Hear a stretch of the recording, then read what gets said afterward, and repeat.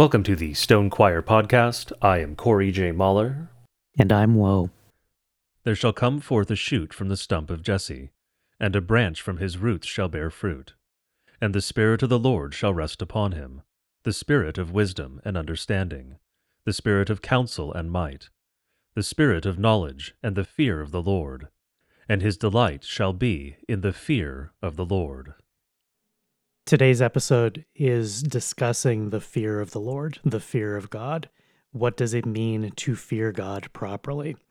What you'll find as you look at all the examples in Scripture, particularly throughout the Old Testament, fear of the Lord is used as synonymous with one who has faith. Someone who was a believer was described as fearing God. This is how Jonah described himself. It's how Joseph described himself to his brothers when they didn't recognize him. Those men describe themselves as having fear of the Lord. It's synonymous with having faith. It means to be a believer.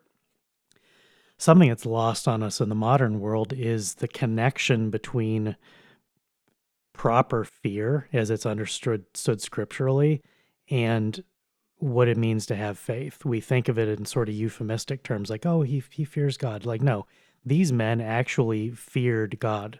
They were afraid of God in the traditional sense, which is not the sense of a spooky movie or of being afraid of the dark or being afraid of running out of fuel on the highway. It's not that exact type of fear. It's a much more properly oriented relationship to God. So hearkening back to the episode that we did a while back on perfect hatred, it's important to note that when we're talking about these things that today we call emotions, fear and hatred, those are prime emotions or primal emotions. That's not all that they are. When we talked in the episode on perfect hatred, we talked about the fact that hatred is in fact a fruit of the Holy Spirit, proper hatred against those things which are opposed to God. And in that sense, it's not emotional. It's not an emotional response or outpouring. It's relational. If you love God, if you are oriented towards God's things, naturally that flows to a hatred of that which is contrary to God's will. The same is true of the fear of God. When we say fear God, it doesn't mean hide in terror. It doesn't mean flee as the wicked man when no man pursues. To be afraid of God is to understand your relationship to God as your creator. We're creatures. We are at the bottom. God is at the top. So today we're going to basically be doing another Bible study. We're going to go through a bunch of Bible verses talking about all the manners in which Scripture describes fear and examples of it being used. Well, not all the examples, because as we said, they're hundreds of them. This could be a 30-hour Bible study if we went through every single one. They're redundant, but it gets the point across that if you are not able to say, I fear God, there's something wrong with your faith.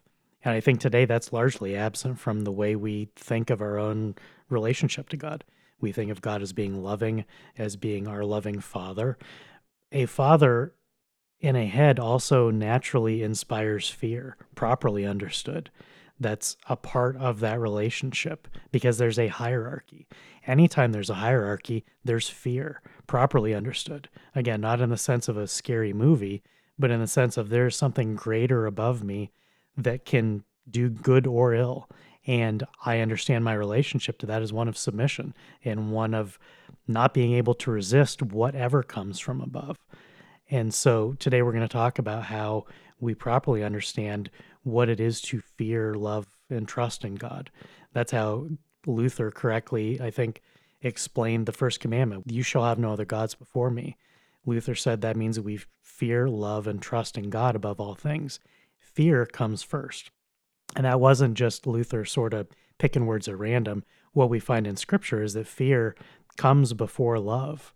Just as law comes before gospel, it's synonymous. It's the same thing.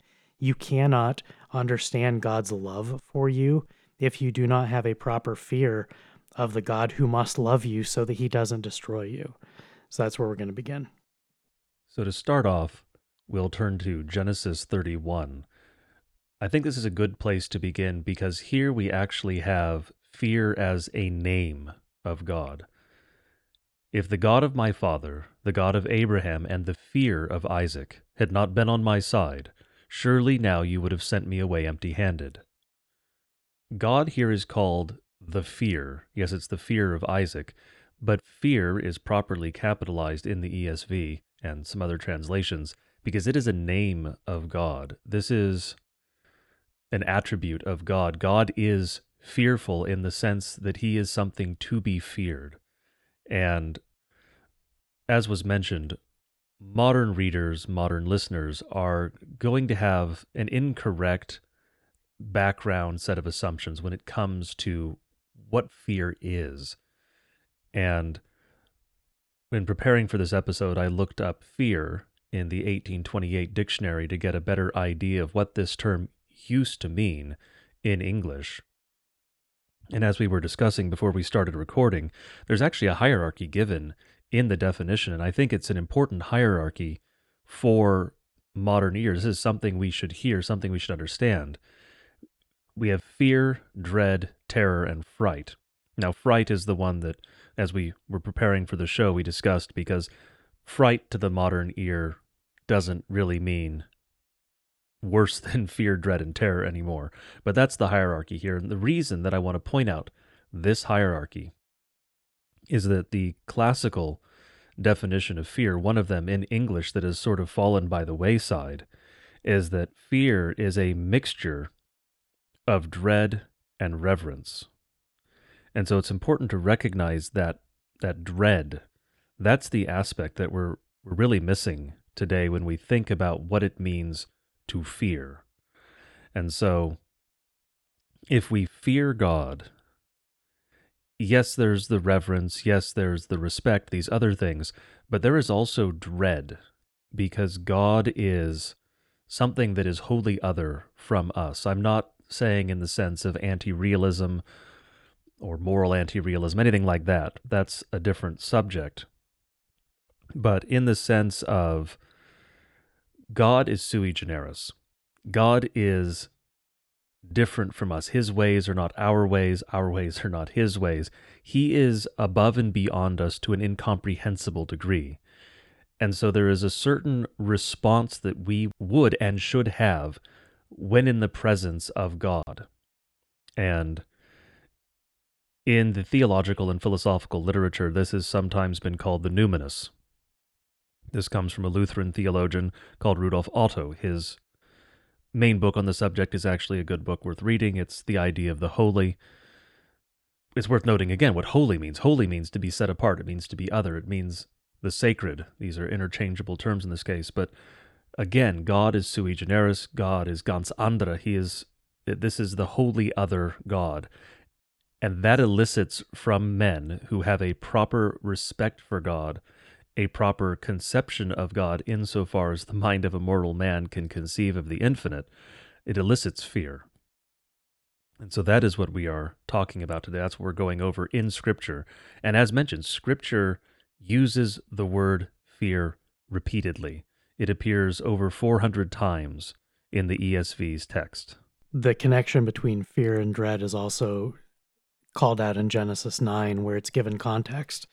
God said to Noah, "The fear of you and the dread of you shall be upon every beast of the earth and upon the bird of the heavens and upon everything that creeps on the ground and all the fish of the sea. Into your hand they are delivered." And that's fundamentally what fear and dread is. To the beasts today naturally fear us. Now, some are less fearful than others. Some are too dumb to be afraid. But when you encounter a wild beast, it will be fearful of you. It may not be fearful of other things in nature, but it will be fearful of man in the sense that it will naturally understand that you are above it in creation. It doesn't know why, but it knows that you're something dangerous, something that might be a predator, something that could hurt it. It has the sense that it is delivered into your hand. Now, a dumb beast isn't comprehending these things in the way that a man does, but as God said, he put the fear and dread of man in the beast's heart. So it doesn't have to understand. God has given those things into our hands, and the beasts understand that as well as they can understand anything. And the fact that being delivered into someone's hand is the root for that fear and dread is why we should fear God. We are not delivered into his hand. We're held as his children in his hand, but it's in his hand. He's our creator. Again, he's at the very top of creation. We're not at the bottom because there are many things beneath us, but relative to him, we're less than worms. And that's something we'll get into in a bit later in some of the examples. One of the first passages I wanted to call out was from Psalm 19. Before we move on to that, I actually just want to add an anecdote here because very convenient timing. When it comes to the fear of God, and particularly the analog here, the fear of man that animals have, I went down to take care of my chickens a little while before we started recording, and I went down there, and one of them had managed to get out of the pen because every so often they do fly. Chickens can actually fly. They don't really remember they can fly, so they get spooked. They go upward, they get out of the pen, and then they look at the fact they're out of the pen and go, how did this happen? And they can't figure out how to get back in because, again, they don't realize they can fly. But the chickens obviously trust me to some degree because I feed them, water them, and all those things. I take care of them, and I haven't harmed them. But they are still afraid of me. They will run away if I try to capture them and pick them up because there is still that fear. They recognize that I am something that could very well cause them harm. That is analogous in some ways to man's relationship to God, the fear of God that man should have with respect to God, because God, the difference between me and the chickens is nothing compared to the difference between God and me, between God and man. God is infinite, man is finite. God has absolute control over your life, over what will happen in your life, over the world, over everything. God has control over the universe on the grandest scale, down to individual divisions of cells, the way that quarks interact inside the particles inside atoms. God has control over absolutely everything. And it's the fear of God flows in part from that proper understanding of the majesty of God, the power of God, the nature of God relative to man. And so it's good to think of the way that animals interact with man to some degree because it gives us a picture of that sort of fear. It's not always just abject terror. It is a respect due to the power differential, due to the nature of that relationship. And it is because of God's love for us that he reveals all of this to us in Scripture. He tells us why and how to fear him, why and how to love him. He tells us that he loves us. He tells us these things because he loves us, and he wants us to fear and love him in that order. In Psalm 19, it reads, "The law of the Lord is perfect, reviving the soul. The testimony of the Lord is sure, making wise the simple. The precepts of the Lord are right, rejoicing the heart. The commandment of the Lord is pure, enlightening the eyes. The fear of the Lord is clean, enduring forever. The rules of the Lord are true and righteous altogether." And I did that whole passage. You could cherry pick just the fear of the Lord is clean, enduring forever, and say, well, obviously fear is good. When you look in context, fear of the Lord is put in a list of synonyms for God's will. The law of the Lord, the testimony, the precepts, the commandments, the rules, the fear of the Lord. Those are all part and parcel, according to God, of the same thing. So when we say fear God, when God says fear God, like this isn't stone choir theology, God is literally saying, if you fear me, you know my law. It's the same thing. God lists synonym after synonym in Psalm 19 for the purpose of making clear that the fear of God is not emotional principally, it's knowledge. The proper, rightly ordered knowledge of God is itself fear. It is interesting that you would pick that example for explaining that the fear of God can be a synonym for his law, his word, for obeying God, because that is literally the example verse given in Webster's 1828. Because one of the, and I want to point out that you did not actually look at Webster's 1828 before this episode. I happen to have it open, but the 8th definition under fear is the law and word of God, and it gives Psalm 19:9 as the example. which this is actually something worth noting here. Webster's 1828 cites to Scripture constantly. It's probably far and away the top source that is cited for examples of the use of various words. I mean, just looking at this one, the verses themselves are hyperlinked, so it's very easy to see they're all blue. It is almost every single definition of fear cites to Scripture. And this is something that we've lost as a society. If you open up a modern dictionary, it is not going to cite to Scripture as often. Academic ones, interestingly, will actually cite to Scripture more because, as we have mentioned previously, if you do not know Scripture, you are functionally illiterate in a Western context. It doesn't matter if you're Christian, if you're a pagan, Buddhist, whatever you are. If you are in a Western context and you do not know Scripture, you are functionally illiterate. And that definitely shines through when looking at the examples in older dictionaries. Just imagine how terrible things must have been in 1828 when we had a Christian nation and people had to know the Word of God to understand their own language and how they related to others. That sounds like a nightmare. Well, it's a good thing we're not Christianizing nations anymore. Another psalm that I wanted to highlight was Psalm 111. The works of his hands are faithful and just. All his precepts are trustworthy. They are established forever and ever, to be performed with faithfulness and uprightness. He sent redemption to his people. He has commanded his covenant forever. Holy and awesome is his name. The fear of the Lord is the beginning of wisdom. All those who practice it have good understanding. His praise endures forever.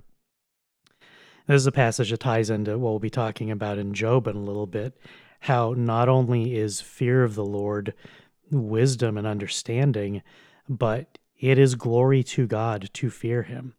And again, I talked at the beginning about how this is a relational concept, not an emotional one. When you hate that which the Lord hates, as we talked about in the Perfect Hatred episode, that's not you being angry. That is you having a spirit that is oriented in the same way that God's Spirit has told us to be oriented against those things which are contrary to God. So when we talk about fearing the Lord, it is giving him glory to fear him. It is not being presumptuous. To not fear the Lord is to be a cocky jerk. I was thinking earlier about examples, and I'm going to give this example, but I realize that it's not blasphemous, but it's kind of absurd. I was thinking of the example in Die Hard when the cocky idiot in the tower wanted to go in and negotiate with Hans Gruber, and he puts his feet up on the desk and he says, "Hans Booby," like they were equals. And Gruber is sitting there just astonished that this idiot could be so close to death and not realize it. That man did not have a proper fear of someone who had his life in his hands. Now, Lord forgive me, I'm not comparing God Almighty to Hans Gruber, but that sort of inversion of proper understanding of relationship is when you get your head bitten up. It's, there are examples in Scripture where God himself says, don't put yourself at the high place at the table. Go at the low place at the table. Let God invite you. Let the master of the ceremony invite you up to the place of honor. That is the approach that we're to have with God. If you fear and have the dread of God in your heart, you're not going to be cocky. You're not going to put your feet up on the table and act like you're an equal and act like you can negotiate with God. You're going to come as a supplicant. That is what God wants from us. And by God telling us in Scripture that that's what he wants, it then permits him to invite us to the table, to receive us as his adopted children. So none of what we're saying today is about nullifying God's love. It's about making sure that we don't lose the context of who God is. I think so much of modern theology is oriented completely around man. It's all focused on us, on you, on me, on our feelings, on our relationships, in the small r sense, not in the sense of how we are oriented towards or away from God. And so when Psalm 111 ties the fear of the Lord with wisdom and praise and how holy and awesome God's name is, it's all part and parcel. Just as in Psalm 19, the rules and the precepts are part of the fear of the Lord. God's glory is to be feared by us. That is a good thing. We're not saying hide in terror.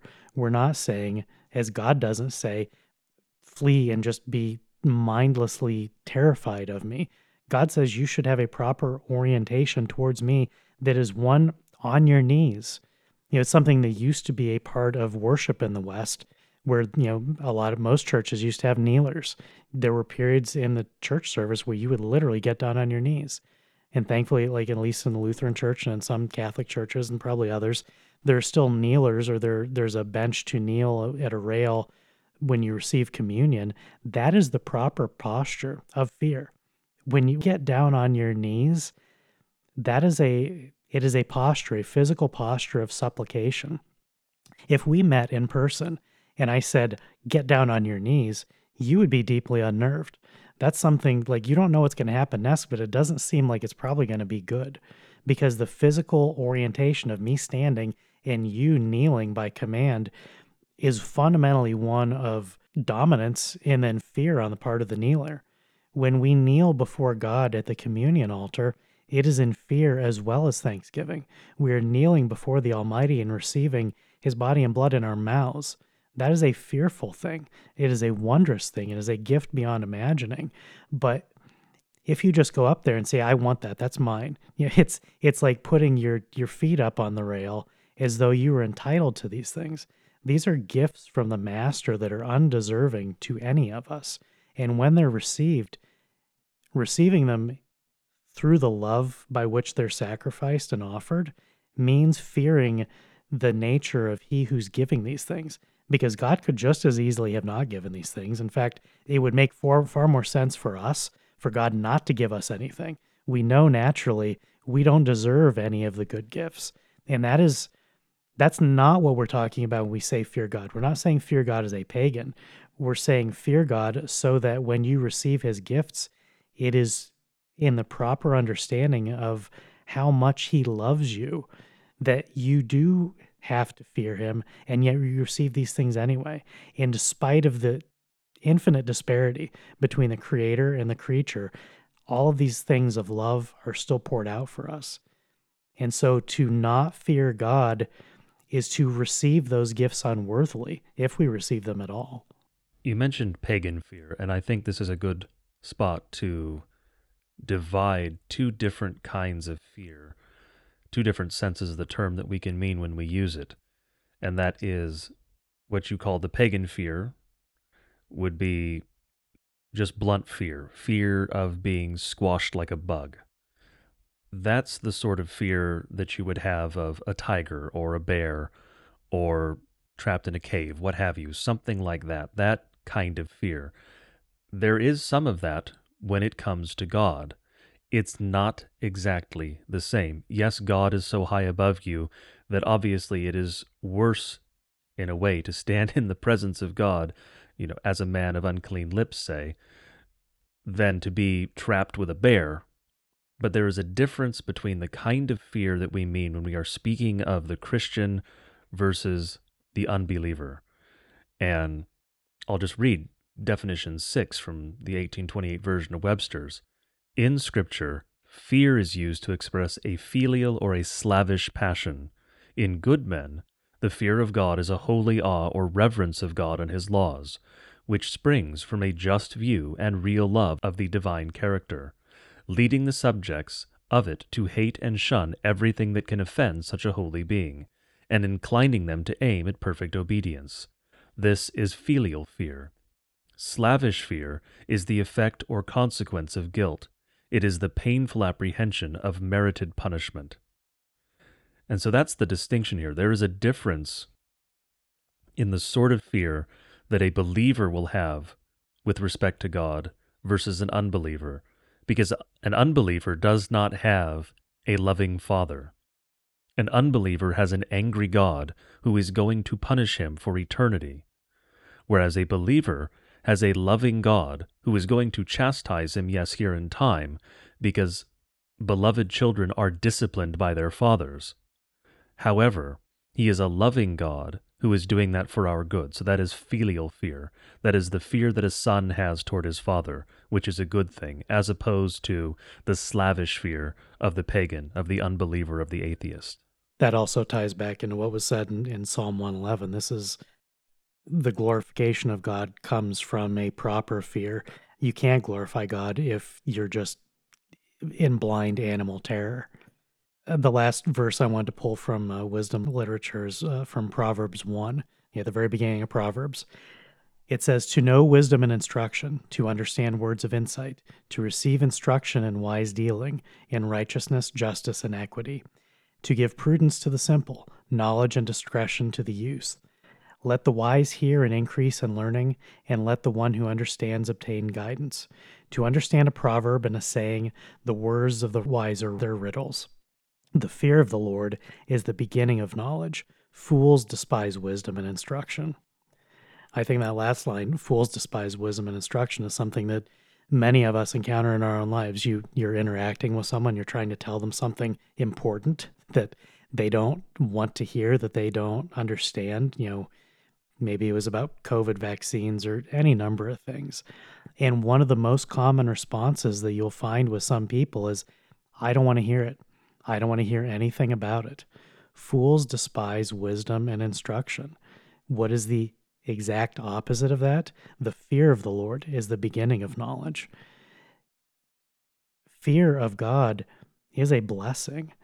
So we're not talking about something that we do, again, not out of animal terror. We're talking about a fruit of the Spirit. The fear of the Lord is a fruit of the Spirit. If you have the Holy Spirit, you're going to fear God.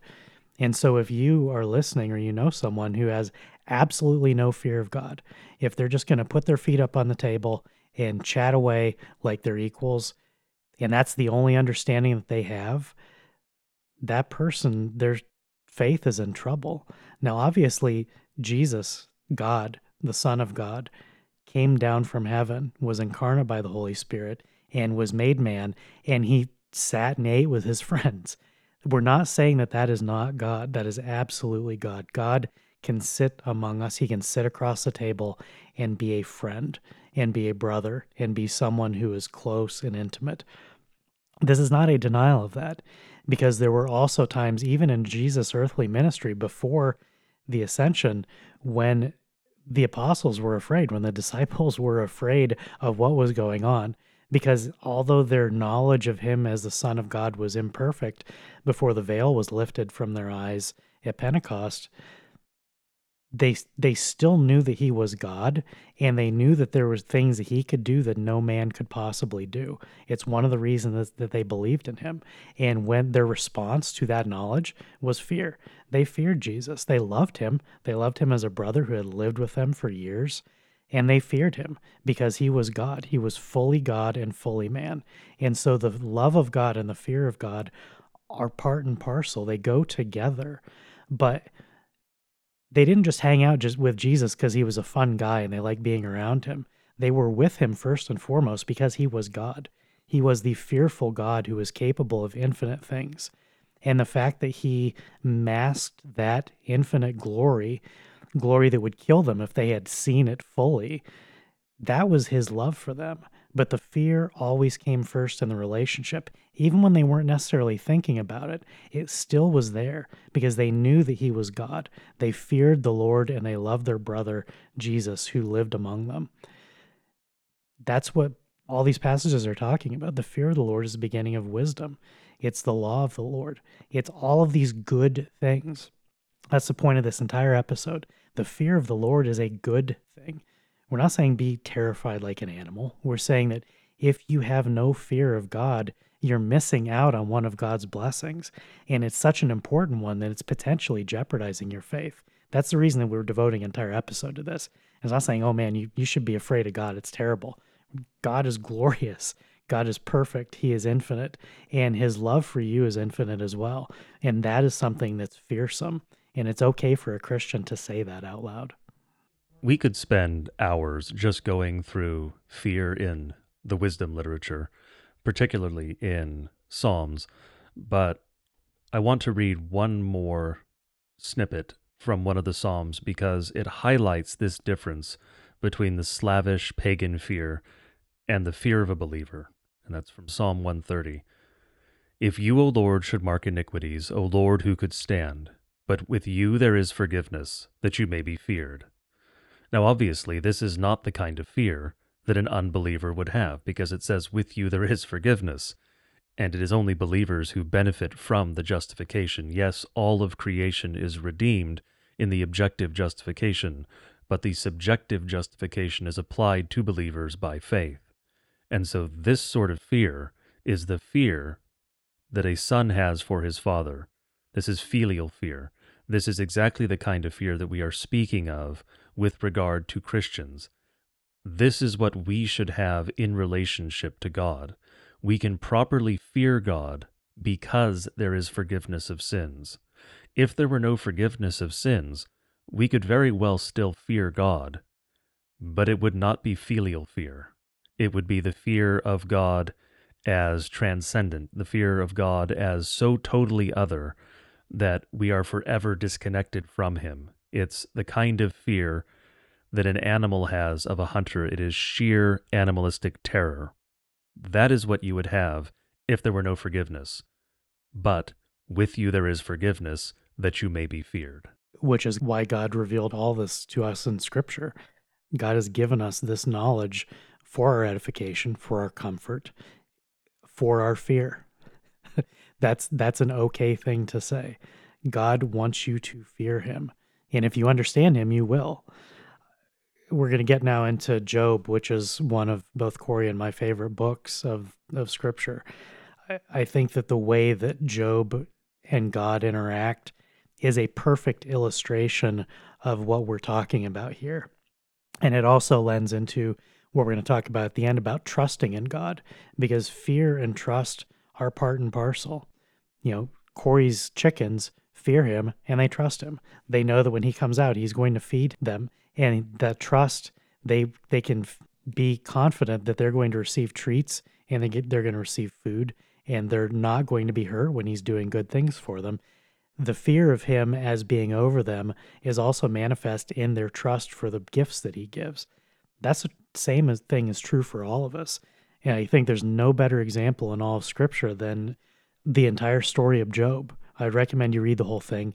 I just especially recommend, even if you want to cut out the some of the dialogue between Job and his three friends, the first couple chapters and the last 4 chapters, beginning with 38, are really the perfect encapsulation of what we're talking about here. We're not going to read the whole thing, but I want to give some clips from it to give a sense of what it is that God says when he's describing fear being a good thing. And the Lord said to Satan, Have you considered my servant Job? For there is none like him in the earth, a perfect and an upright man, one who fears God and turns away from evil. And Satan answered the Lord and said, Does Job fear God for naught? Have you not made a hedge about him, and about his house, and about all that he has on every side? You have blessed the work of his hands, and his livestock has increased in the land.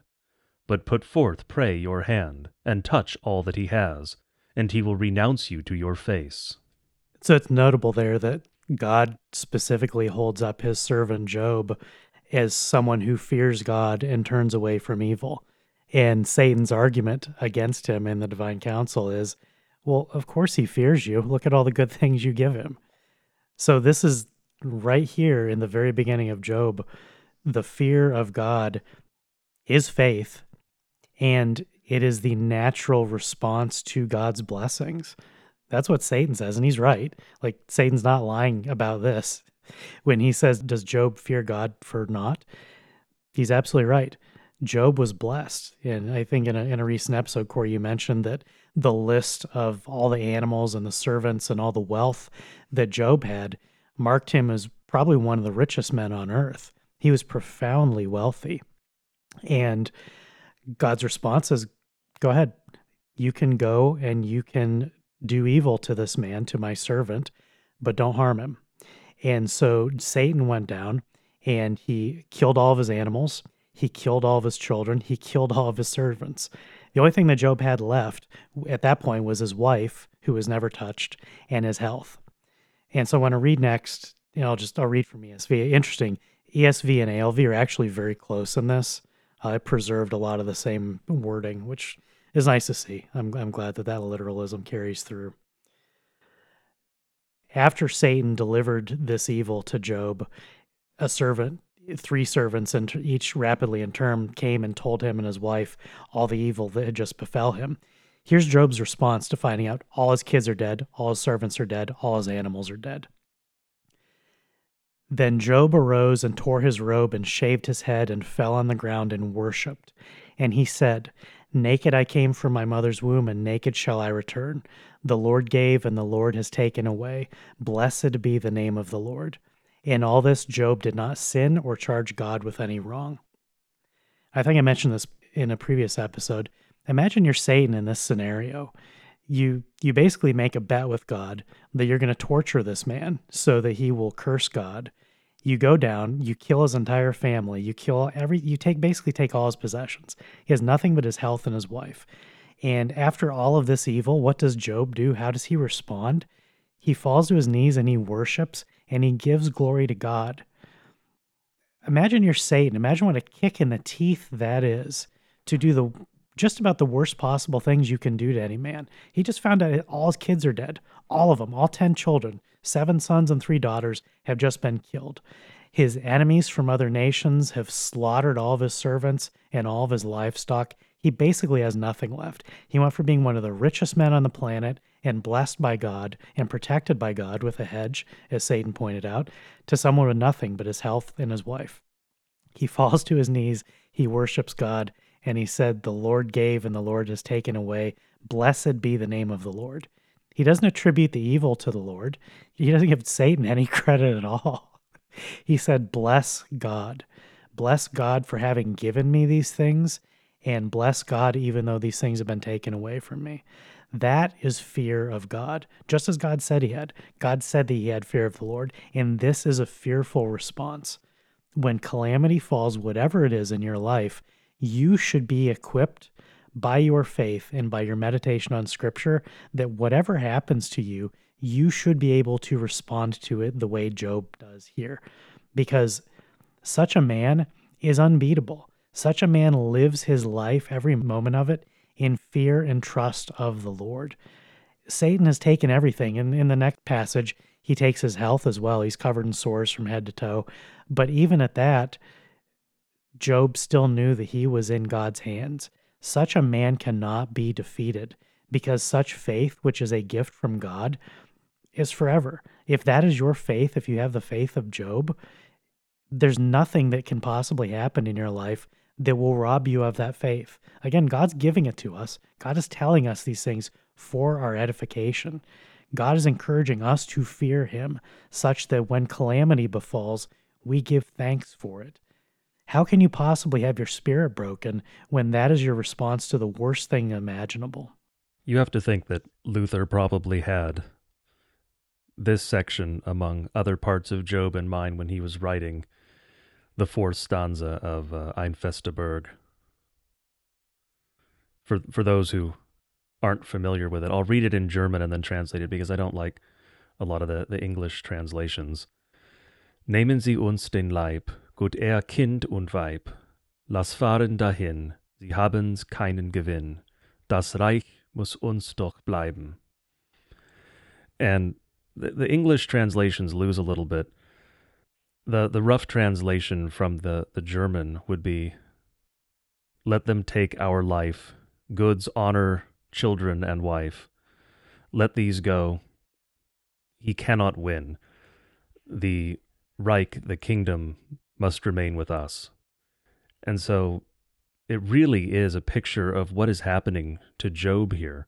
And it was also, of course, what was being threatened by the Papists against the Lutherans at that time and thereafter for quite a while. And they nearly succeeded in the 30 Years' War, of course. But this is what happened to Job. Satan took his goods, his honor, his children, didn't take his wife, notably, although did drive a wedge between them because of her reaction to what happened versus Job's reaction, because of course she says, curse God and die, which is not the reaction Job has. Job has the proper reaction. But this is what happened to Job. And the reaction of Job and the words of the hymn are equivalent. Let these things go. If they do, if it be God's will, everything works together for the good of those who trust in and love God. We know that from Romans. Satan cannot win. The evil cannot win because Christ has already won. And so we know, and in later verses in Job, I know that my Redeemer lives, and that at last he will stand upon the earth, and that I will see him with my own eyes, I and not another. Satan cannot win. The evil cannot win. All of this works together for good in God's plan. And so even if the worst happens, which the worst very well happens to Job, this is about as bad as it can possibly get. You lose your possessions, you lose your servants, you lose your children, you lose your position, you lose everything, and finally you're afflicted with some sort of terrible disease. That's rock bottom. And he still praises God. That is the correct reaction. That is proper fear of God. That is fear directed toward a proper ultimate end, God, instead of fear of these temporal consequences of losing these things in life that, yes, they are important. We're not saying they're not. That's not what Scripture is saying. It's not saying that your children, your wife, your health, your goods, these are all blessings from God. These things are good, but they are not an ultimate good. They are not ultimate goods. They come from God as blessing, and so proper fear is directed toward God as that ultimate good.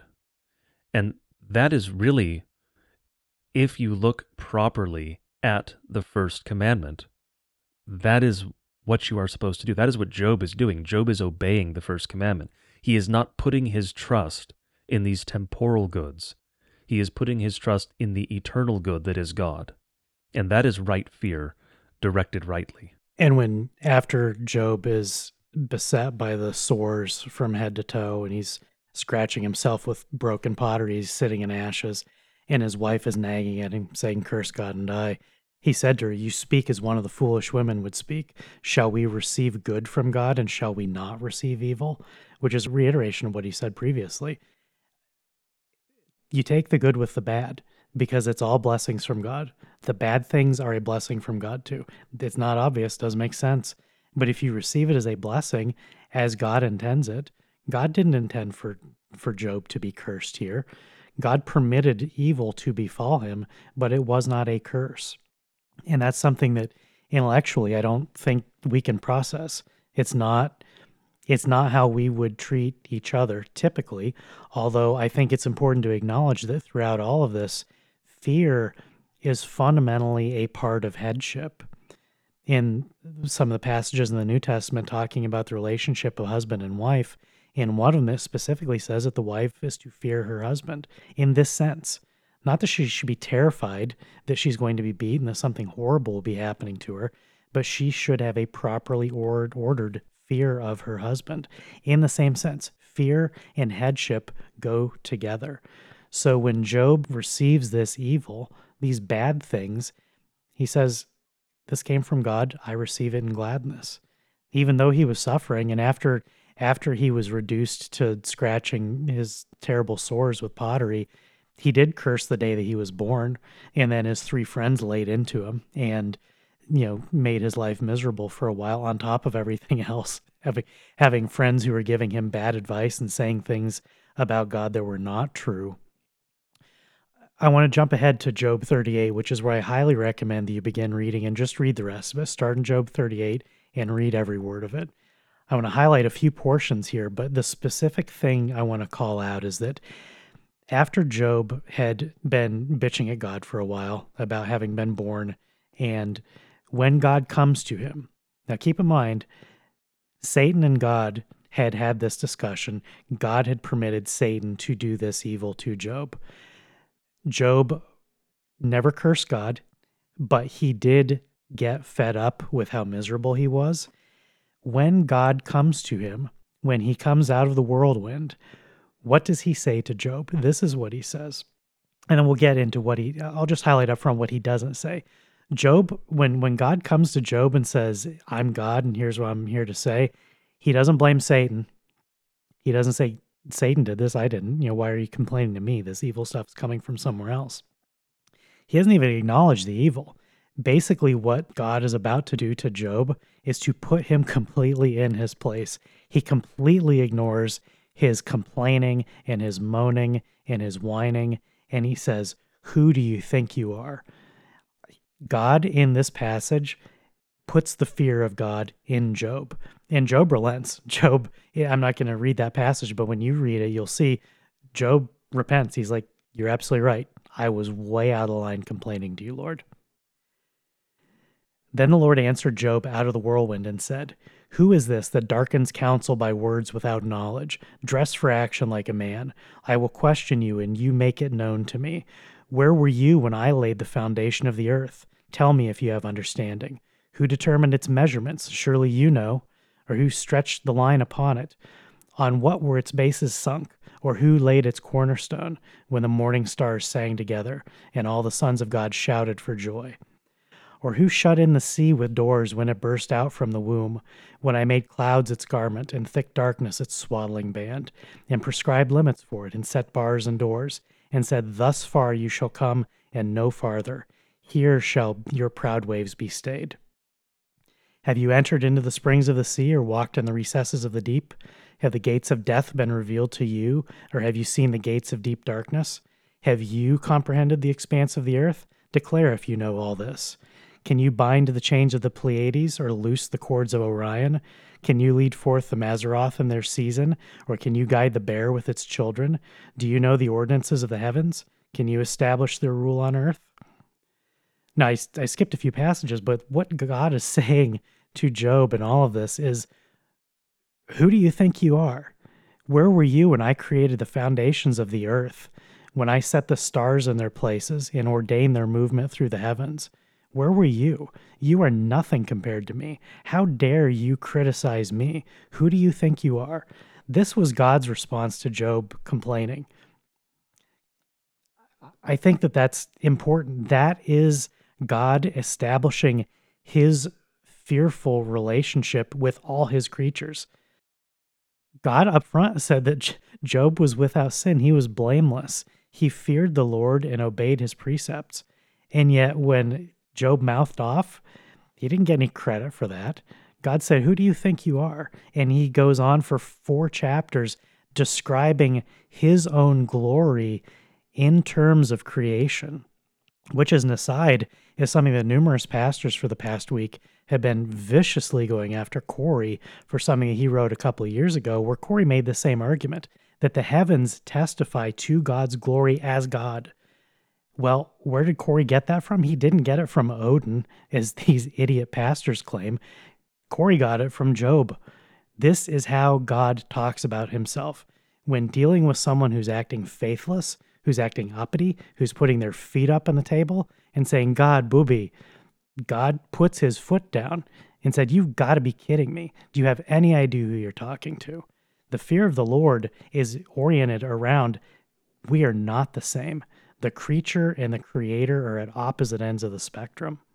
So we'll turn now from the wisdom literature and the writings back a little bit in Scripture, although not in time because Job is the oldest book in Scripture, to Exodus 3. Now Moses was keeping the flock of his father-in-law Jethro, the priest of Midian, and he led his flock to the west side of the wilderness and came to Horeb, the mountain of God. And the angel of the Lord appeared to him in a flame of fire out of the midst of a bush. He looked, and behold, the bush was burning, yet it was not consumed. And Moses said, I will turn aside to see this great sight, why the bush is not burned. When the Lord saw that he turned aside to see, God called to him out of the bush, Moses, Moses. And he said, Here I am. Then he said, Do not come near. Take your sandals off your feet, for the place on which you are standing is holy ground. And he said, I am the God of your father, the God of Abraham, the God of Isaac, and the God of Jacob. And Moses hid his face, for he was afraid to look at God. And here we see that proper fear response from Moses. He is afraid to look directly at God. And of course, we have other places, and we'll get into those verses about why that is a proper fear to have of looking directly at God. But This is a recognition of, as mentioned earlier, the numinous, of this presence of the divine, of God's physical manifestation in the world in a special way. That should induce fear in anyone. In the righteous, in a believer, it is going to induce a certain kind of fear, again, that filial fear, a proper respect and dread of God as our Father and as God, as opposed to if God had appeared to a pagan in a burning bush, he would have run away screaming, as Moses does in a little bit with regard to the snake. But that is the response of an unbeliever to God, is just abject terror. Moses doesn't have the abject terror because Moses believes in God. Perhaps he doesn't believe in God as fully as he will later on after seeing what God does to the Egyptians and what God does in the wandering in the desert and the Ten Commandments, etc. But this is a proper fear response from Moses with regard to the presence of God. This is awe of God. This is reverence for God. This is the kind of fear that God wants us to have in His presence. And yes, we do come into His presence still today. No, it's probably not going to be a burning bush, but every time you attend the divine service, you are coming into the presence of God. That is why you go to the divine service. You go to the divine service to be in the presence of God and to receive His gifts. Yes, then in response to that, you offer your worship and praise. But it is first and foremost God coming to His people, and so that should instill awe and fear in you when you go to the divine service, because you are in the presence of God. Moses gets a little more ambitious later on in Exodus 33 when he goes up on Mount Sinai and God is about to give him the 10 Commandments. Moses said, "Please show me your glory." And God said, "I will make all my goodness pass before you and will proclaim before you my name, the Lord. And I will be gracious to whom I will be gracious, and will show mercy on whom I will show mercy. But," he said, "you cannot see my face, for man shall not see me and live." And the Lord said, "Behold, there is a place by me where you shall stand on the rock, and while my glory passes by, I will put you in a cleft of the rock, and I will cover you with my hand until I have passed by. Then I will take away my hand, and you shall see my back, but my face shall not be seen." Now, Moses was perhaps a little less fearful here, not sinfully so, but he was curious. He said, I'm standing before you. I want to see your face. And God says, "I'll come as close as I can, but if I show you my face, you'll die. It will kill you to see me." If we properly understand who God is, we understand that if God were to appear in your living room, you would be struck dead on the spot. That's God. Moses, I think, probably not arguably, has a higher standing in heaven than any of us will. And yet, Moses would have been struck dead if God had shown him his face because of the glory of God. Again, it goes back to the passages from Psalms. It is the glory of God which is fearful, and the fear of the Lord is a recognition of His glory. So all of this fits together. It's not terrifying emotional response to spooky, scary Hans Gruber God. It is a proper understanding that the Almighty is just that. He's omnipotent, omniscient, omnipresent. All these words that we had to come up with to try to describe something that's inconceivable. We can't understand what any of those words actually mean. We know that they're just a collection of infinities of different properties. We can't understand. And that is why it shouldn't be hard for anyone to be properly fearful of God. When God says Himself in no uncertain terms, "If you see my face, you'll die. You'll be killed if you see me." That's something to be fearful of, and that's something to be thankful for. We have a God who is so glorious that even seeing Him would kill us. While that's something that is a source of fear in the proper sense, it's something to rejoice in.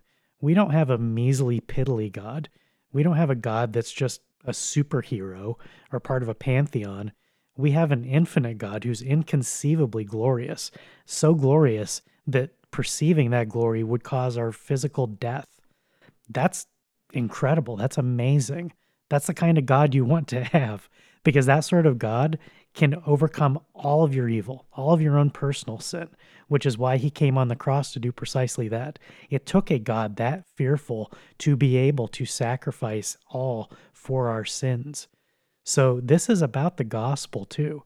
This is about the good news of what God has done for us. A lesser God couldn't have done enough for our sins and the sins of the world. It took a God this fearful to be able to do what was necessary for us to, in the resurrection, be able to see him face to face. As Job said, he knew that his Redeemer lived and he would see him with his own eyes. Job was talking about the resurrection. The resurrection of the body was not some prophecy that came midway through the Old Testament. It was known by every believer from Adam on.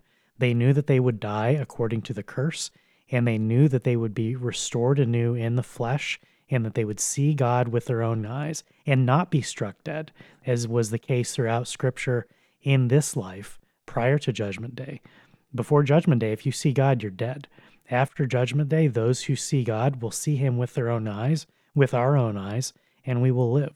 And we will live in eternity with God in perfection, where his glory will still be fearful. Because again, this fear is not a product of the fall. It's not a product of sin. When God in Job described his glory in creation, describing how fearful he was in the 6 days of creation, that demonstrates that fear is not something that is a product of sin. It is a product of the disparity between the creature and the creator, which is preserved in heaven. It's preserved in the new earth. That is the dichotomy. That is the headship that exists according to God's proper order. Before we leave Exodus, there's one other instance of fear that highlights a point we've been making, and that's from Exodus 20. Now when all the people saw the thunder and the flashes of lightning, and the sound of the trumpet and the mountain smoking, the people were afraid and trembled. And they stood far off and said to Moses, You speak to us, and we will listen. But do not let God speak to us, lest we die. Moses said to the people, Do not fear, for God has come to test you, that the fear of him may be before you, that you may not sin. The people stood far off, while Moses drew near to the thick darkness where God was. And we see both kinds of fear, and one of the reasons for the fear, here in these verses. Initially, the people are afraid, and that is a proper response. They see God's majesty descend on this mountain. That is a fearful thing. That is terrifying. And they are, in fact, terrified. And so they ask Moses to have God speak to him, and then Moses speak to them, because Moses is not terrifying, in the way that God is, at least. And so Moses tells them, do not fear.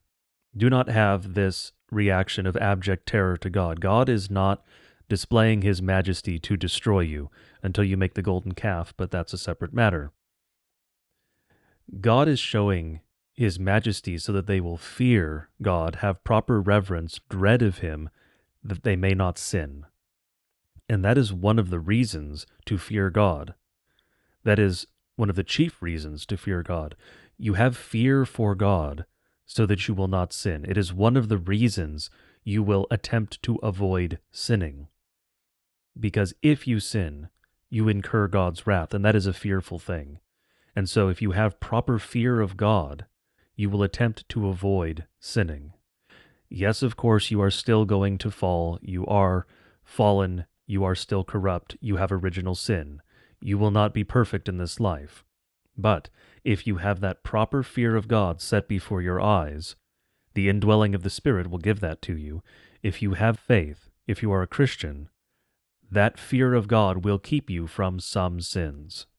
That is part of your sanctification, is developing that proper fear of God, that proper reverence and dread for God, in order to, over time, through sanctification, diminish the rate at which you give in to temptations. And in case of some sins, to simply drive them out of your life. You won't drive out all, but you will be able over time, with the help of the Spirit, to drive out some sins.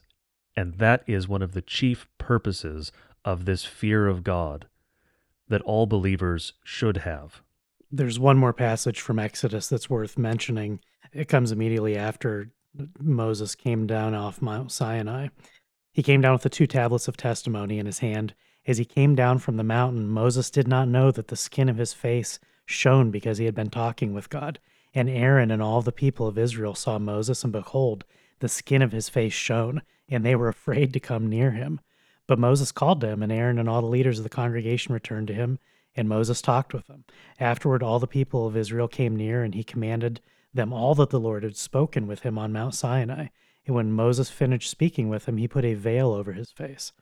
Now, Moses didn't even look at God's front. He looked at his back after he had passed. So much glory was present in that moment that it was terrifying for the people of Israel to look at a man who had looked at God. That's the transitive property of the fear of the Lord. That degree of radiance and magnificence, we don't have the words for it. We don't know what that would even look like. And yet Moses had to veil his face so that they could be around him and not be terrified.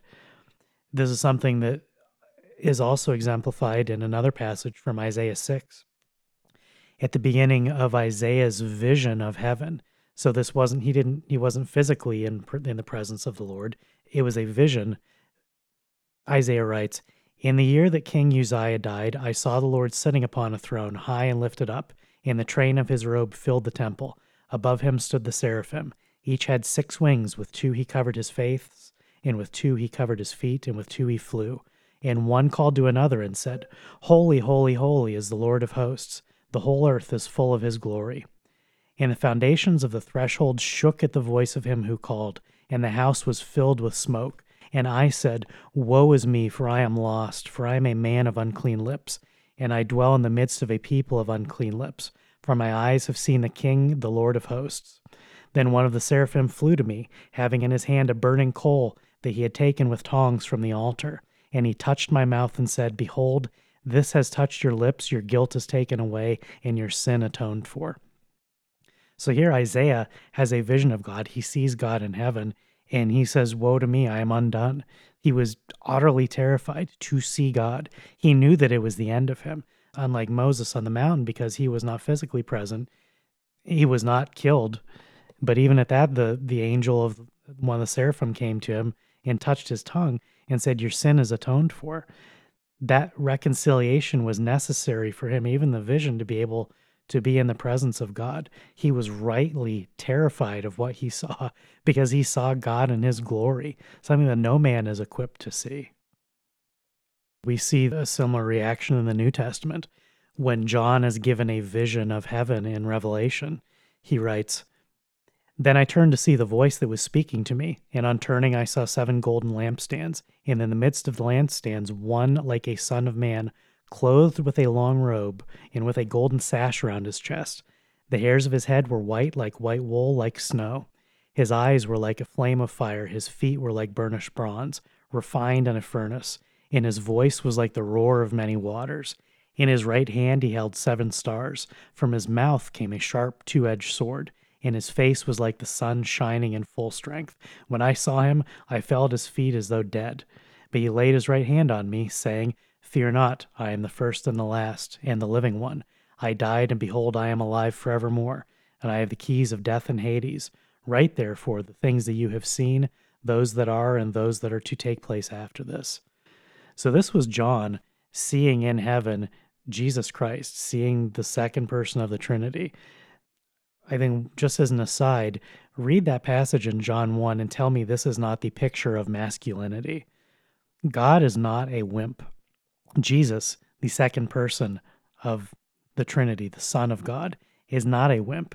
He is not a mild man. He's so terrifying that when John saw him, he dropped as though dead. Isaiah in his vision was at least able to spit out, Woe is me. John didn't even get that far. He dropped like a sack of potatoes, and Christ had to come to him and touch him and say, You're here for a purpose. We have almost totally lost this sort of reaction to anything in the modern world. And unsurprisingly, this is one of the consequences of the Enlightenment. And we don't harp on the Enlightenment because we just hate the Enlightenment. That's not the point.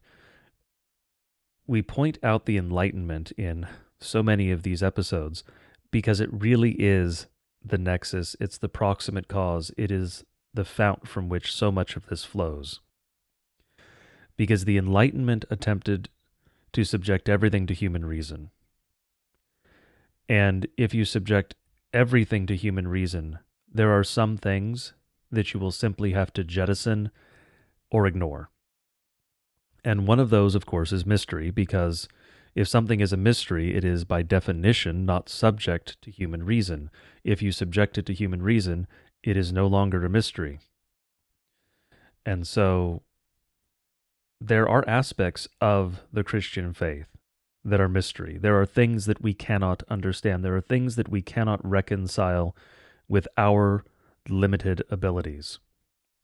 Perhaps God will explain them to us one day. Perhaps we don't need to understand. Whatever happens, that is in God's good judgment. That is in His order, His design. But in addition to getting rid of mystery, you have to get rid of things like the numinous. You have to get rid of things that are outside the realm of human reason, that are above and beyond it. And there are many things like this. If you go out into creation and view the beauty of God's creation, you cannot entirely reduce to reason why you believe, why you know those things are beautiful, because it is not purely a matter of reason. Beauty is beyond reason. There are metaphysical truths that are beyond human reason. They have existence that is prior to and above our reason. And so, when it comes to the glory of God, when it comes to being in the presence of the divine, when it comes to this proper reaction of falling down dead before God, we do not have that anymore as part of our culture, because it has been ruthlessly driven out over time by the cult of reason. And so this is something that the modern reader has to come to with different eyes. If you bring your preconceptions, your presuppositions that were instilled in you by a post-Enlightenment culture, by rationalism, you are going to miss a great deal of what Scripture is telling you, and you are going to miss a great deal of any old book, because there are things in those books that you will simply not understand because they are so alien to you because of the background information that forms your view of the world. And your view of the world, if you have this post-Enlightenment view of the world, is very much an impoverished view of the world, because you do not recognize that there are things outside of reason, things outside of so-called science. One just brief example is what we would call qualia, and that is the perception of something that is intrinsic to a person. So for instance, the best example, yellow is a color. Yellow is a certain wavelength of electromagnetic radiation. That's how it works. It hits the eye, certain wavelength, you see yellow, because it activates certain cells in the eye. But it's more than that, because your conception of yellow in your mind is something distinct from that physical reality. It is above and beyond it. It is a metaphysical truth. Incidentally, it is proof that materialism cannot be true, but that is a discussion for another time. That's something that the modern mind hates, because it cannot be reduced to the material, because the post-Enlightenment thought, the schema in which we are operating in the modern world, wants to be able to reduce everything to matter. Because if it's matter, it can be reduced to reason. If it's matter, I can poke at it until I understand it.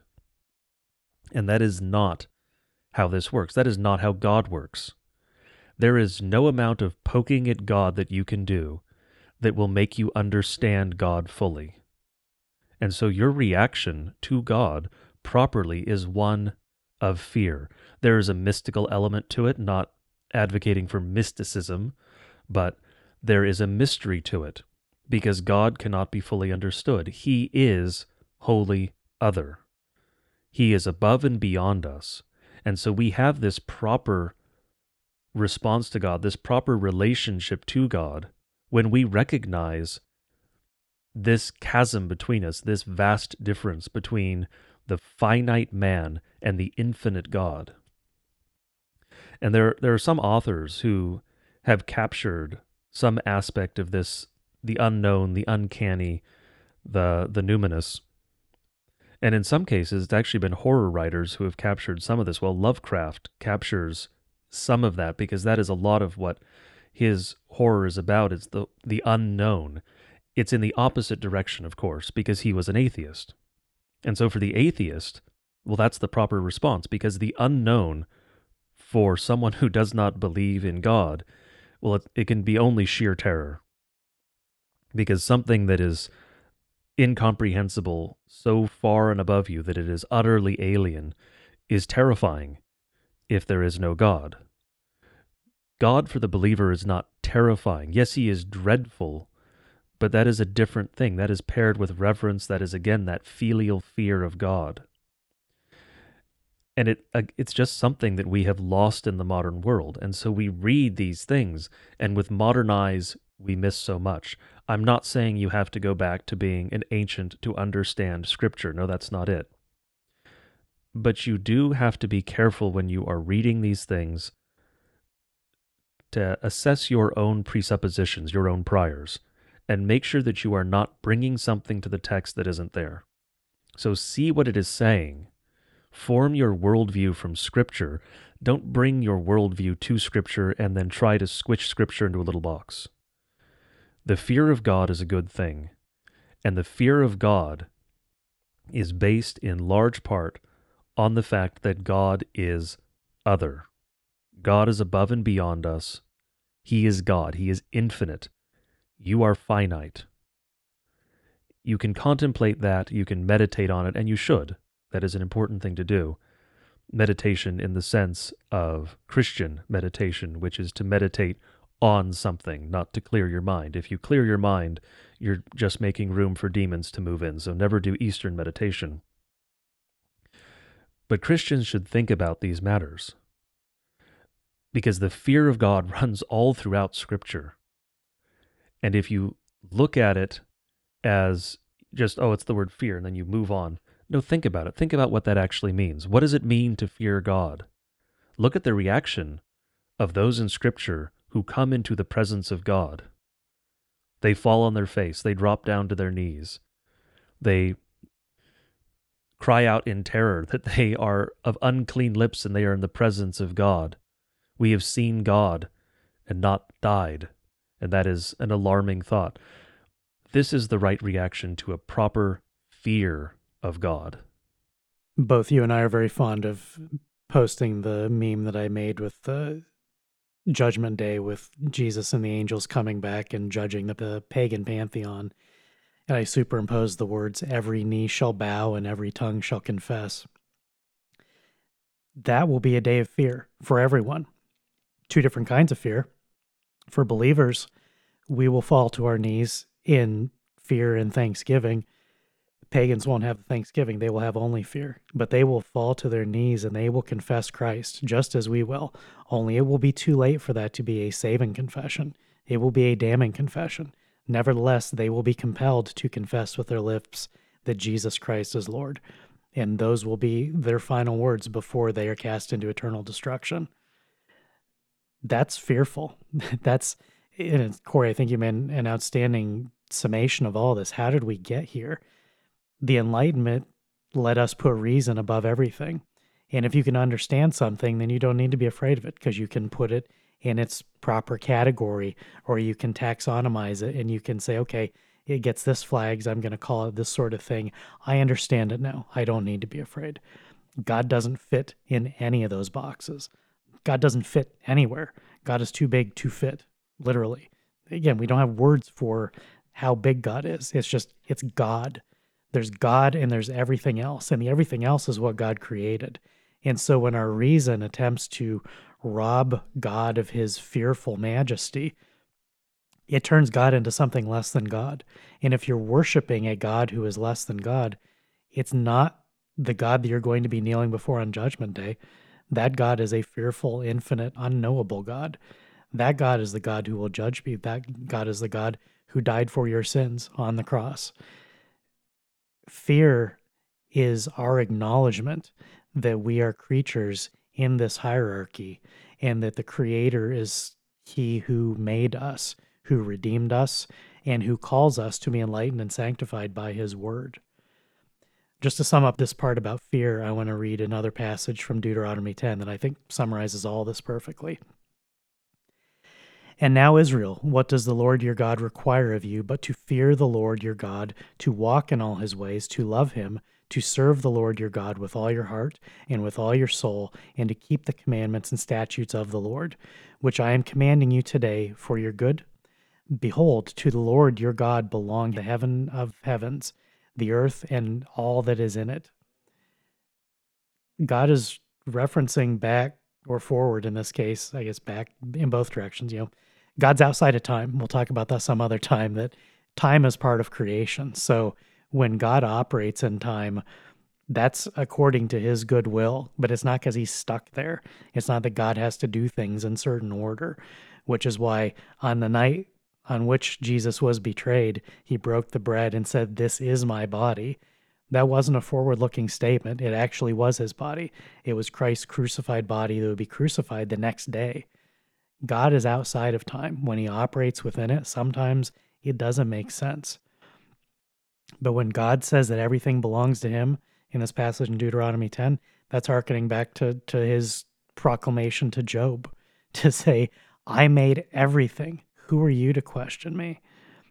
In this passage, love the Lord your God with all your heart and with all your soul, is something that Jesus quotes. Jesus references this as the law, as proper fear of the Lord, of faith in God. This is the manifestation. To love God is to fear God. And it's notable at the beginning of that, God requires of you to fear the Lord, to walk in his ways, to love him, and to serve him. Love comes third in that list. Fear, walk in his ways, and love.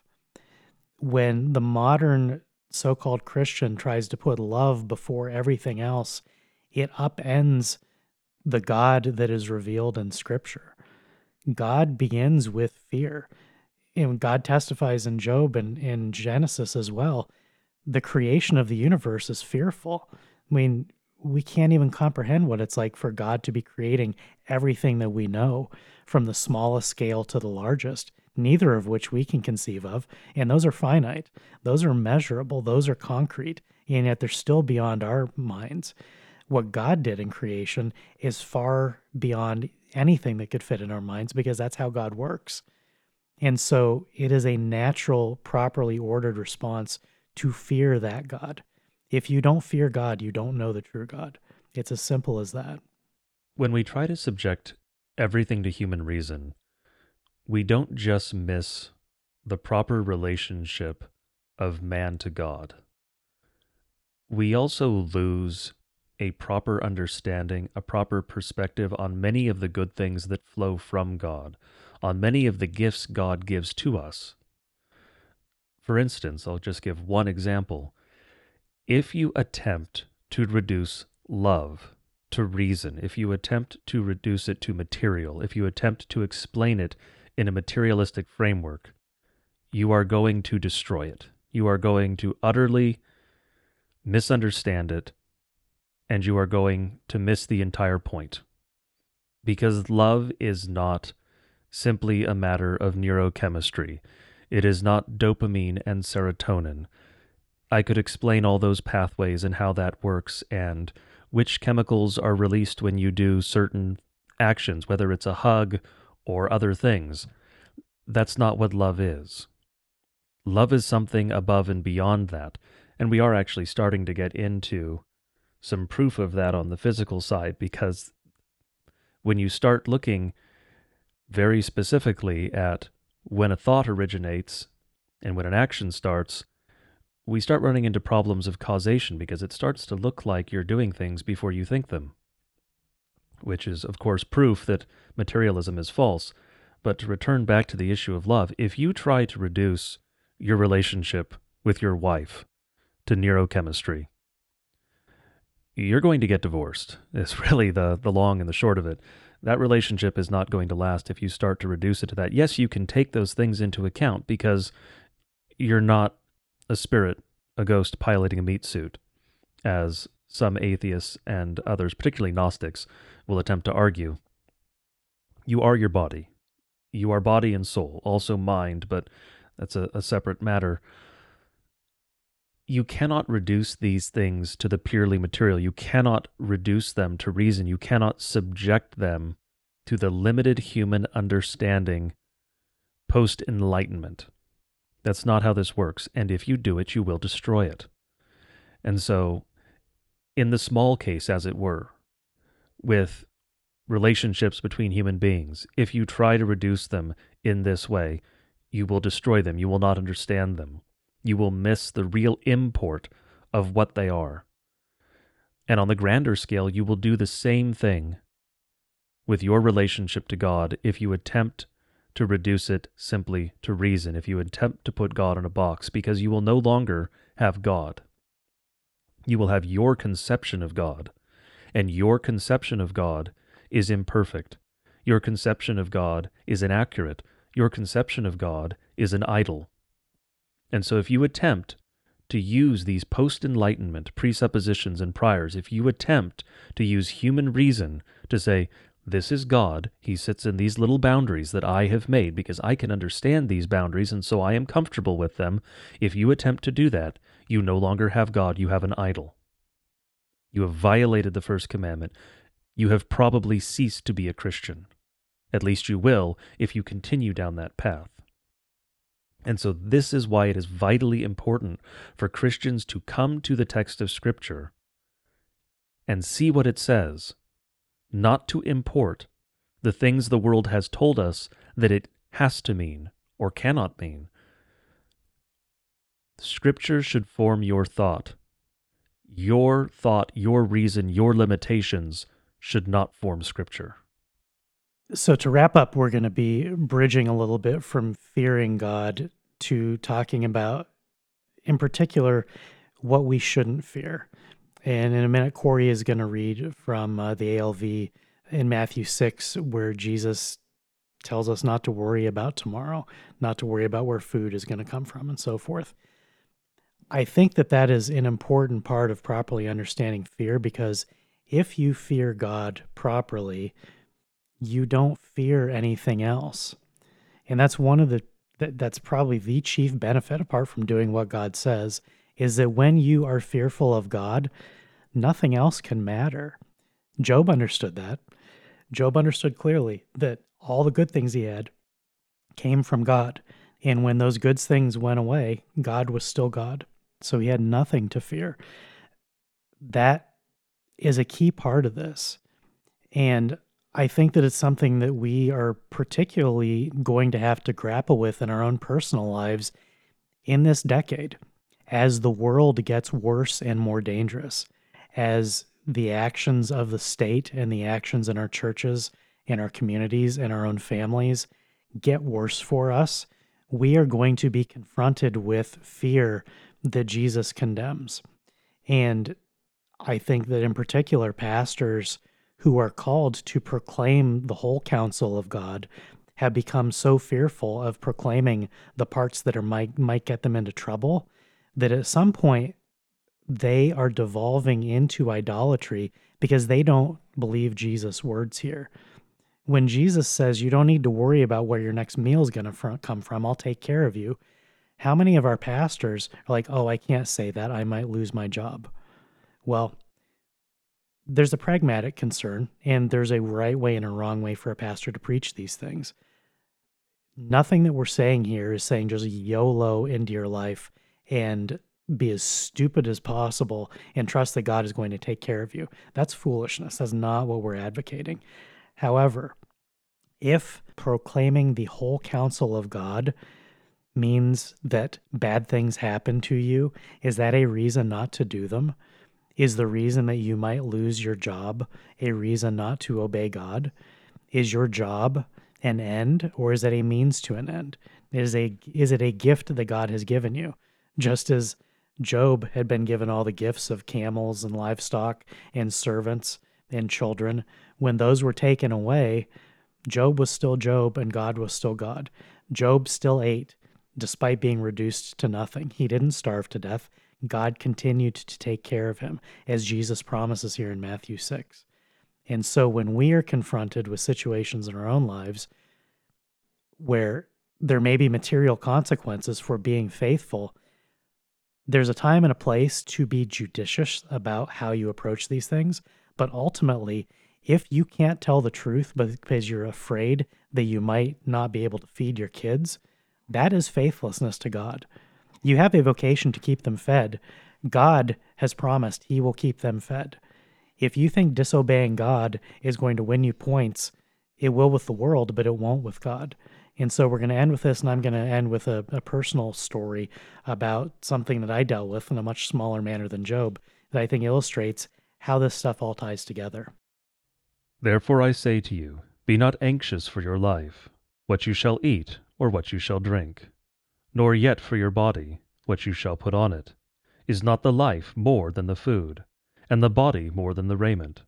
Behold the birds of the heavens, that they do not sow, nor reap, nor gather into barns, and your heavenly Father feeds them. Are you not of much more value than they? And which of you, by being anxious, can add 1 cubit to the measure of his life? And why are you anxious concerning raiment? Consider the lilies of the field, how they grow, they do not toil nor spin. Yet I say to you that even Solomon in all his glory was not arrayed like one of these. But if God so clothes the grass of the field, which today is, and tomorrow is cast into the oven, shall he not much more clothe you, you of little faith? Be not therefore anxious, saying, what shall we eat? Or what shall we drink? Or with what shall we be clothed? For after all these things the Gentiles seek. For your heavenly Father knows that you have need of all these things. But seek first his kingdom and his righteousness, and all these things shall be added to you. Be not anxious, therefore, for the morrow will be anxious for itself. Sufficient to the day is its own evil. So in Matthew 6, Jesus talks about anxiousness, not so much fear, but I think that fear is typically how it manifests among us when we're afraid that, I have to take care of myself. I have to feed myself. I have to clothe and shelter and all these things. And that's functionally true, but it's not ultimately true. If you fear and trust in God, you know that those things come from him. That is what Job knew. When those things were taken away from him, what did he say? He said, the Lord giveth and the Lord taketh away. Blessed be the name of the Lord.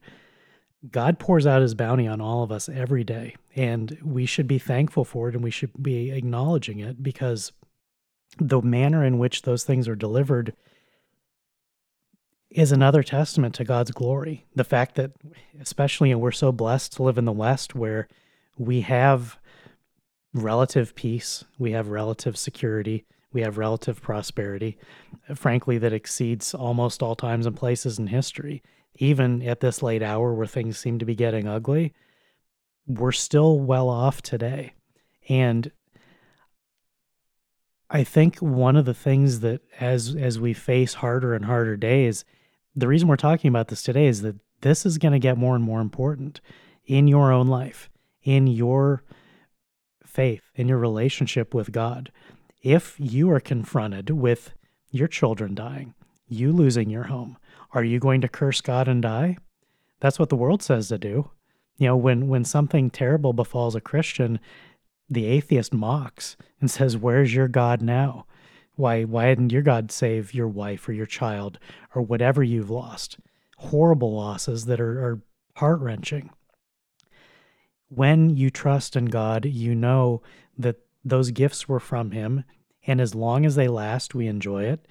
And when they're gone, we give thanks that we had them, and we give thanks for whatever's coming next. We don't know what's coming next, but we know that it will also come from God. And so I want to end with a personal story. We say I and we and us more than I would like on this show. We don't want this to be a show about us. The story I'm about to tell is a personal story because I'm an expert on it. I lived it. I was there. I know what it was like. I'm not telling it for the sake of self-aggrandizement. I'm not telling it for the sake of saying, oh, I'm great. You should be like me. The purpose of sharing this particular story is to illustrate that when one has the particular sort of faith that we're trying to emphasize, when bad moments in your life arrive, you will have confident faith that God will take care of you no matter what. So my story is this. On January 27th, 2020, it was about 2 months into COVID becoming a thing that was well known. I'd been tracking it for about 2 months. I was already making, plague doctor memes at the end of January. I knew it was going to be a big deal, even before most people had heard anything about it. I think it was either a Friday or Saturday. I was sitting in my living room, probably watching something on TV and playing on my computer. My dog got feisty, wanted to go outside, wanted to play for a bit. And so I took him out and we went out the sliding door in the backyard. And I live on kind of a steep hill. And it was January. It was snowy. It wasn't too cold, so I didn't have to bundle up, but the ground was slippery. And because of how steep the hill was, what I did, I grabbed, I think, either a stick or a Frisbee to play with him, just to run him around for a few minutes. It was a Frisbee, I remember. It was a Frisbee. I threw it once, and he ran down the hill after it because he's got 4 legs and he's unbeatable. He's a super athlete. So he just charged down the hill, went after it. I had to be more careful so I wouldn't fall on my butt and hurt myself. So because of how slippery it was and how steep it was, I decided to stomp all the way down the hill, basically planting my heels with every step to make sure I had good purchase and wouldn't lose my footing. But it's steep enough that I had to do it in a hurry. So I kind of half ran, half stomped down the hill, got to the bottom where it was flat, stopped. He brought the Frisbee back. I threw it once or twice more. And the last time I threw it, it went off to the right. He ran off to the right to run after it. As I was standing there sort of watching him, not really thinking about it, it dawned on me that something was wrong. I couldn't tell what it was. It wasn't, there was no sensation. There was no thought. It was just, I could tell I was missing something and it was beginning to concern me. It's like, did I leave the gas on? It was just, there was something wrong. I didn't know what it was. And so I had this sort of sense of ill at ease, dis-ease. As I was trying to figure out what it was that I was missing, what it was that I didn't know, I felt my dog tapping on my left thigh. And that confused me because he was still off to my right. I was watching him get the Frisbee and run around, but he was tapping on my leg. I looked down and it was my arm. It was my hand tapping against my leg, basically swinging in the wind like a wind chime. I thought, that ain't right. So I reached down, I tried to move it. My arm couldn't move at all. It was completely dead. I grabbed my left wrist with my right hand, picked it up, totally dead. At that point, it was not my arm at all. It was just an appendage attached to my shoulder. It was, meat, but it had nothing to do with me anymore. My wrist was flopped down, totally dead, zero motion. I thought, wow, this is some sort of medical condition. I am going to have to address this pretty urgently. So standing at the bottom of the hill, my first thought was I need to get back inside because this is a medical problem. I don't know how much worse it's going to get, but I need to get inside so that I at least have the opportunity to call for help before I'm incapacitated. It was just my arm. Everything else was working, but I didn't know what it was, and that's a bad sign. So I called the dog. Thankfully, he listened to me and came up with me. As I marched back up the hill, I hung on to my dead arm because I realized it was sufficiently dead that if I moved up the hill with the speed I intended, I was running the risk of actually dislocating my shoulder because I knew it was just going to flop around like crazy. So I hung on to it. Basically, I carried myself and I carried my dead arm up the hill. Got back inside, went back into the living room. As I was standing there, my arm started working again, partially. Still felt a little funny, but I was able to move it again. I go, oh, great. Whatever that was, maybe it was a nerve problem. Kind of came and went. Obviously, I was still concerned. I got to figure out what's going on, but momentarily I had the use of the arm again. So I remember I grabbed my iPad and I walked back to my bedroom, which is a long way away. Part of what I was thinking was that I might be having a stroke. If I'm having a stroke, do I take aspirin or not? I wasn't sure at the time what to do, but I thought, like, I'll go back to the bathroom and get aspirin. Whether or not I was going to take it, I was going to have it in hand and look in the mirror to see if my face was drooping or anything. So I carried the iPad back to my bedroom. It was probably about 120 feet away. Look in the mirror, face looks fine. I speak out loud to see if I can talk. I was able to speak okay. So I'm like, well, I'm not sure what's going on. Maybe it's a stroke, maybe it isn't. And I wanted to pick up the iPad, I think, to look at like stroke symptoms online because, even in a medical emergency, I want to be analytical. I realized that my arm was dead again and I didn't have my iPad. So I walked back down the hallway and found it halfway down the hallway, the iPad just laying on the ground. So at some point I had dropped it from my hand, which had died again. I didn't even know it. So, well, that's strike two. Something's definitely wrong here. Picked it up, went back towards the living room, and the arm came back kind of again. So I went back to the living room, set the iPad down again, went into another bathroom to look at my face because I'd been moving around for a bit and look at a better mirror more closely. The left side of my face was starting to droop a little bit. And so I tried speaking out loud again. I was still able to speak, but I was pretty sure I was having a stroke. And so I walked into the living room, and this is the point of the story. What happened next? I had realized at that point, I'm having a stroke. I'm going to be going to the hospital today. Before I called 911, I said a prayer. It was like a 10, 15-second prayer. I remember very clearly, I bowed my head, and I began the prayers. I begin every prayer, no matter what, with thanksgiving. I will not pray without first thanking God for something. Sometimes it's dumb. Like I'm not talking about big ticket items, whatever, like eating or anything. I don't pray unless I thank God first. So as I was standing there with a dead arm, knowing that I was almost certainly having a stroke, I said, "Dear Lord, thank you for the use of this arm for these many years. If it is your will that I regain the use of this arm, please guide me through whatever I need to do next to get help.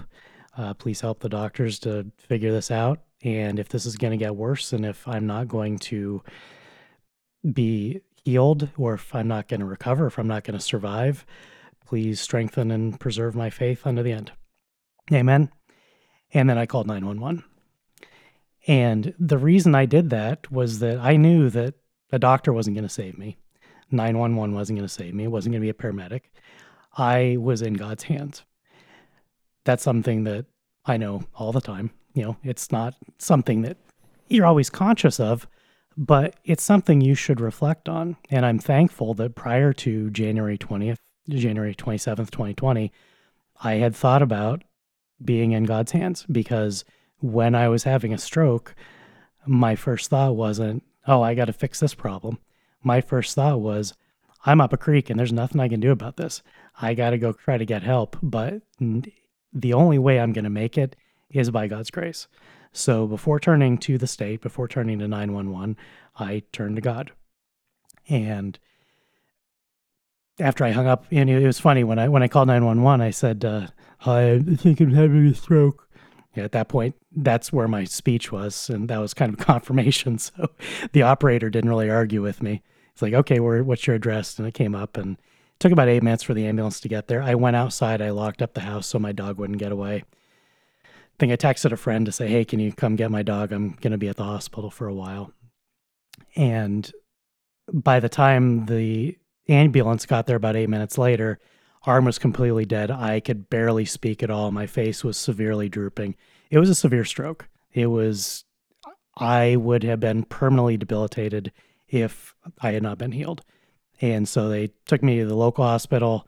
They did a quick MRI, I think, and within about 15 minutes, they said, "Yeah, you're having a stroke." And I'll tell you, secondarily, another value of me sharing this story, there's a drug called TPA. You don't need to know what the name of the drug is, but there's a clot-busting drug that if it's administered within like the first 90 minutes or so, I think 90 minutes to 2 hours is the absolute outside of when they can administer it. It's a super clot-busting drug that will just break up the clot and minimize the amount of brain damage you suffer. Because the reason my arm was dead was that I had brain damage. If the clot gets broken up quickly enough, that can be temporary. Goes on long enough for the clots move around. If there are more of them, it could be permanent. It could very easily kill you.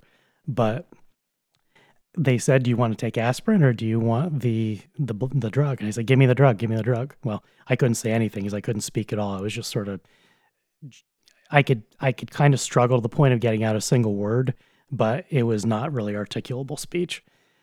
They gave me the drug, and within about 90 minutes, it knocked some of it out, and they kept me for about 24 hours because one of the risks of the drug is brain bleed, hemorrhage. So I had to be under neurological analysis once an hour for 24 hours, which was itself worse than the stroke. Getting woken up every hour and being poked and prodded is pretty much torture. It's sleep deprivation. I don't recommend it. By the time I got out of there, I was good to go. My arm was working again. I could speak again. My speech was probably 99%. My arm was interesting. I could still move my arm. I got full function of the arm back within 3 hours, but virtually no sensation. It took a year and a half for the sensation to come back. And basically my arm was just tingling like it was waking up for a year and a half. It's still kind of tingling to this day. And unfortunately, for a new podcaster, I have brain damage. You probably hear me occasionally stumble over words, use the wrong word once in a while, like I'm doing right now in the sentence. I didn't used to be like that. I used to speak with perfect clarity like Corey's does. I was so precise in my speech at all times that on the rare occasions, by rare I mean like once a year, once every other year, when I might misspeak in front of friends, they would literally interrupt me to stop and laugh and point at me and mock me for making a mistake, which wasn't cruel. Like, it would be cruel to do it to most people, but the precision of my speech was so reliable that I kind of came across as an android just in terms of never making a mistake. So my friends would get excited that I would actually show I was a human being. God has since spared me any sort of vanity for that. That's long gone. So if I hadn't told you, I think most people wouldn't notice. If you had heard, if we had been recording before I had had the stroke, you would definitely be able to tell the difference. I certainly can. I find it very aggravating to do anything imperfectly, and especially when, kind of the purpose of me being here is to speak clearly, to fail to do that to my best ability. Well, this is my ability now, so it is what it is. I am absolutely not complaining. God gave me my arm back. He gave me my ability to speak without sounding like I was a vegetable. My brain worked fine the whole time. I just couldn't spit any words out. I could barely mumble a single word with great effort. And it didn't last long enough that I really got upset about it. It was still a novel experience. So I would never call myself any sort of stroke survivor or anything like that. What happened to me, although the stroke was severe, the recovery was very swift, and I'm eternally thankful to God for sparing me. If God had not given me my arm back and my voice back, I couldn't complain. I certainly deserve far worse than that, and so I'm thankful to have been put back together as well as I have been. Everything that we have is a gift from God. My ability to use my arm to speak, your ability to do everything that you can do, all the stuff that we take for granted, all of those things are gifts from God. And so part of the reason for telling the story is that if you lose something temporarily, permanently, remember to give thanks for everything else. In addition to giving thanks for the cross to bear of something that will help maybe straighten your life out in a way that you needed, certainly did in my life.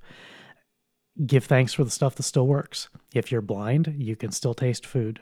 If you can't move your arm, you can do something else. There's always something to be thankful to God for. And that's part of the reason that we focus this episode on fearing God. If you fear God, all these other bad things that happen, they're nothing by comparison.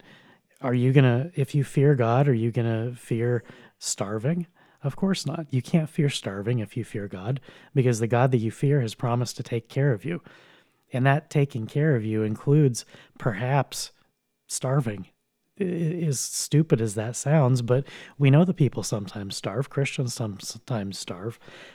If the worst befalls us in our own personal lives, we must still fear, love, and trust in God above all things, above the food that's not in our bellies, or whatever abilities that we've lost, whatever things that we had and we don't have, whatever people are taken from us. If we give thanks to God, none of that can be seen is anything more than a painful reminder that we live in a fallen world. The reason that I'm talking about this experience today, again, is not to say anything good about myself. Everything about that experience, my response to it, was from God. It was completely outside of myself. I'm not saying, oh, I have good faith, be like me. I'm saying believe in God in the manner that Job did, in the manner that I'm trying to describe in that moment.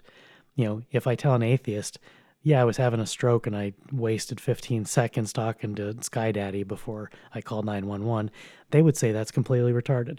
When seconds count, why on earth would you pray to your imaginary God? As a God-fearer, as a Christian, I knew that the opposite was true. Why would I bother calling 911 if I wasn't going to turn to God? So in that moment, it was the only possible choice that I had. It wasn't a burden. It wasn't scary. I was never scared through any of it. I knew that God was going to take care of me. Even if it got worse, even if I died, I was still going to be in God's hands. That is what you should believe, so that when the time comes, that is what you can feel. Because if these doctrines, if these understandings are not part of the way we view the world when everything's hunky-dory, when you're sitting in your living room listening to a podcast, then later on, when you're by yourself and something terrible happens, you won't have laid the foundation and the groundwork to be able to approach that issue in a God-pleasing manner, in a manner that shows that you fear God. Dealing with these things in this manner is a godly order in our lives. It is how faith is to be manifest, to fear God, to love God, to know that God will take care of us no matter what. It's something that used to be part of the Christian life. We used to focus on our death a lot more. Memento mori used to be an important part of the Christian life. Graveyards used to be right next to churches. When you go to church, or the same church that your family has gone to for generations, you're walking past their dead bodies. The unbeliever finds that incredibly morbid. The believer knows that the vast majority of Christian burial grounds, the feet are facing east. Why east? He's going to appear in the sky everywhere at once. With the promise is that he's going to come from the same place that we saw him go up. And so Christians in the West face to the east in death, because we know that our bodies have been planted in hope of the resurrection. And hope doesn't mean I don't know if it's going to happen. Hope is, for the Christian, is certain. I hope in the resurrection. I don't know if I'm going to wake up tomorrow. I don't hope for that. I mean, I'd like to. I hope in the small h sense, but my hope is not in waking up tomorrow. My hope is in the God whom I fear, who's given me all these things, who's given you all these things. If you think about these things now, when the pressure isn't on, when you're on your deathbed, it's going to be easier for you. And that's why Corey and I speak about these issues. That's why we talk about these doctrines that are neglected, because all these places where Satan is trying to weasel into our lives and saying, oh no, you need to be afraid about losing your job, about not being fed, about health concerns, about having a stroke, about being on a ventilator. That's what should terrify you. No. If you fear God, none of the rest of that stuff can take hold of you, because there's no room. You're in God's hands. Job knew that. He knew it before Satan came and killed his entire family, except for his wife, killed all of his servants, killed all of his animals.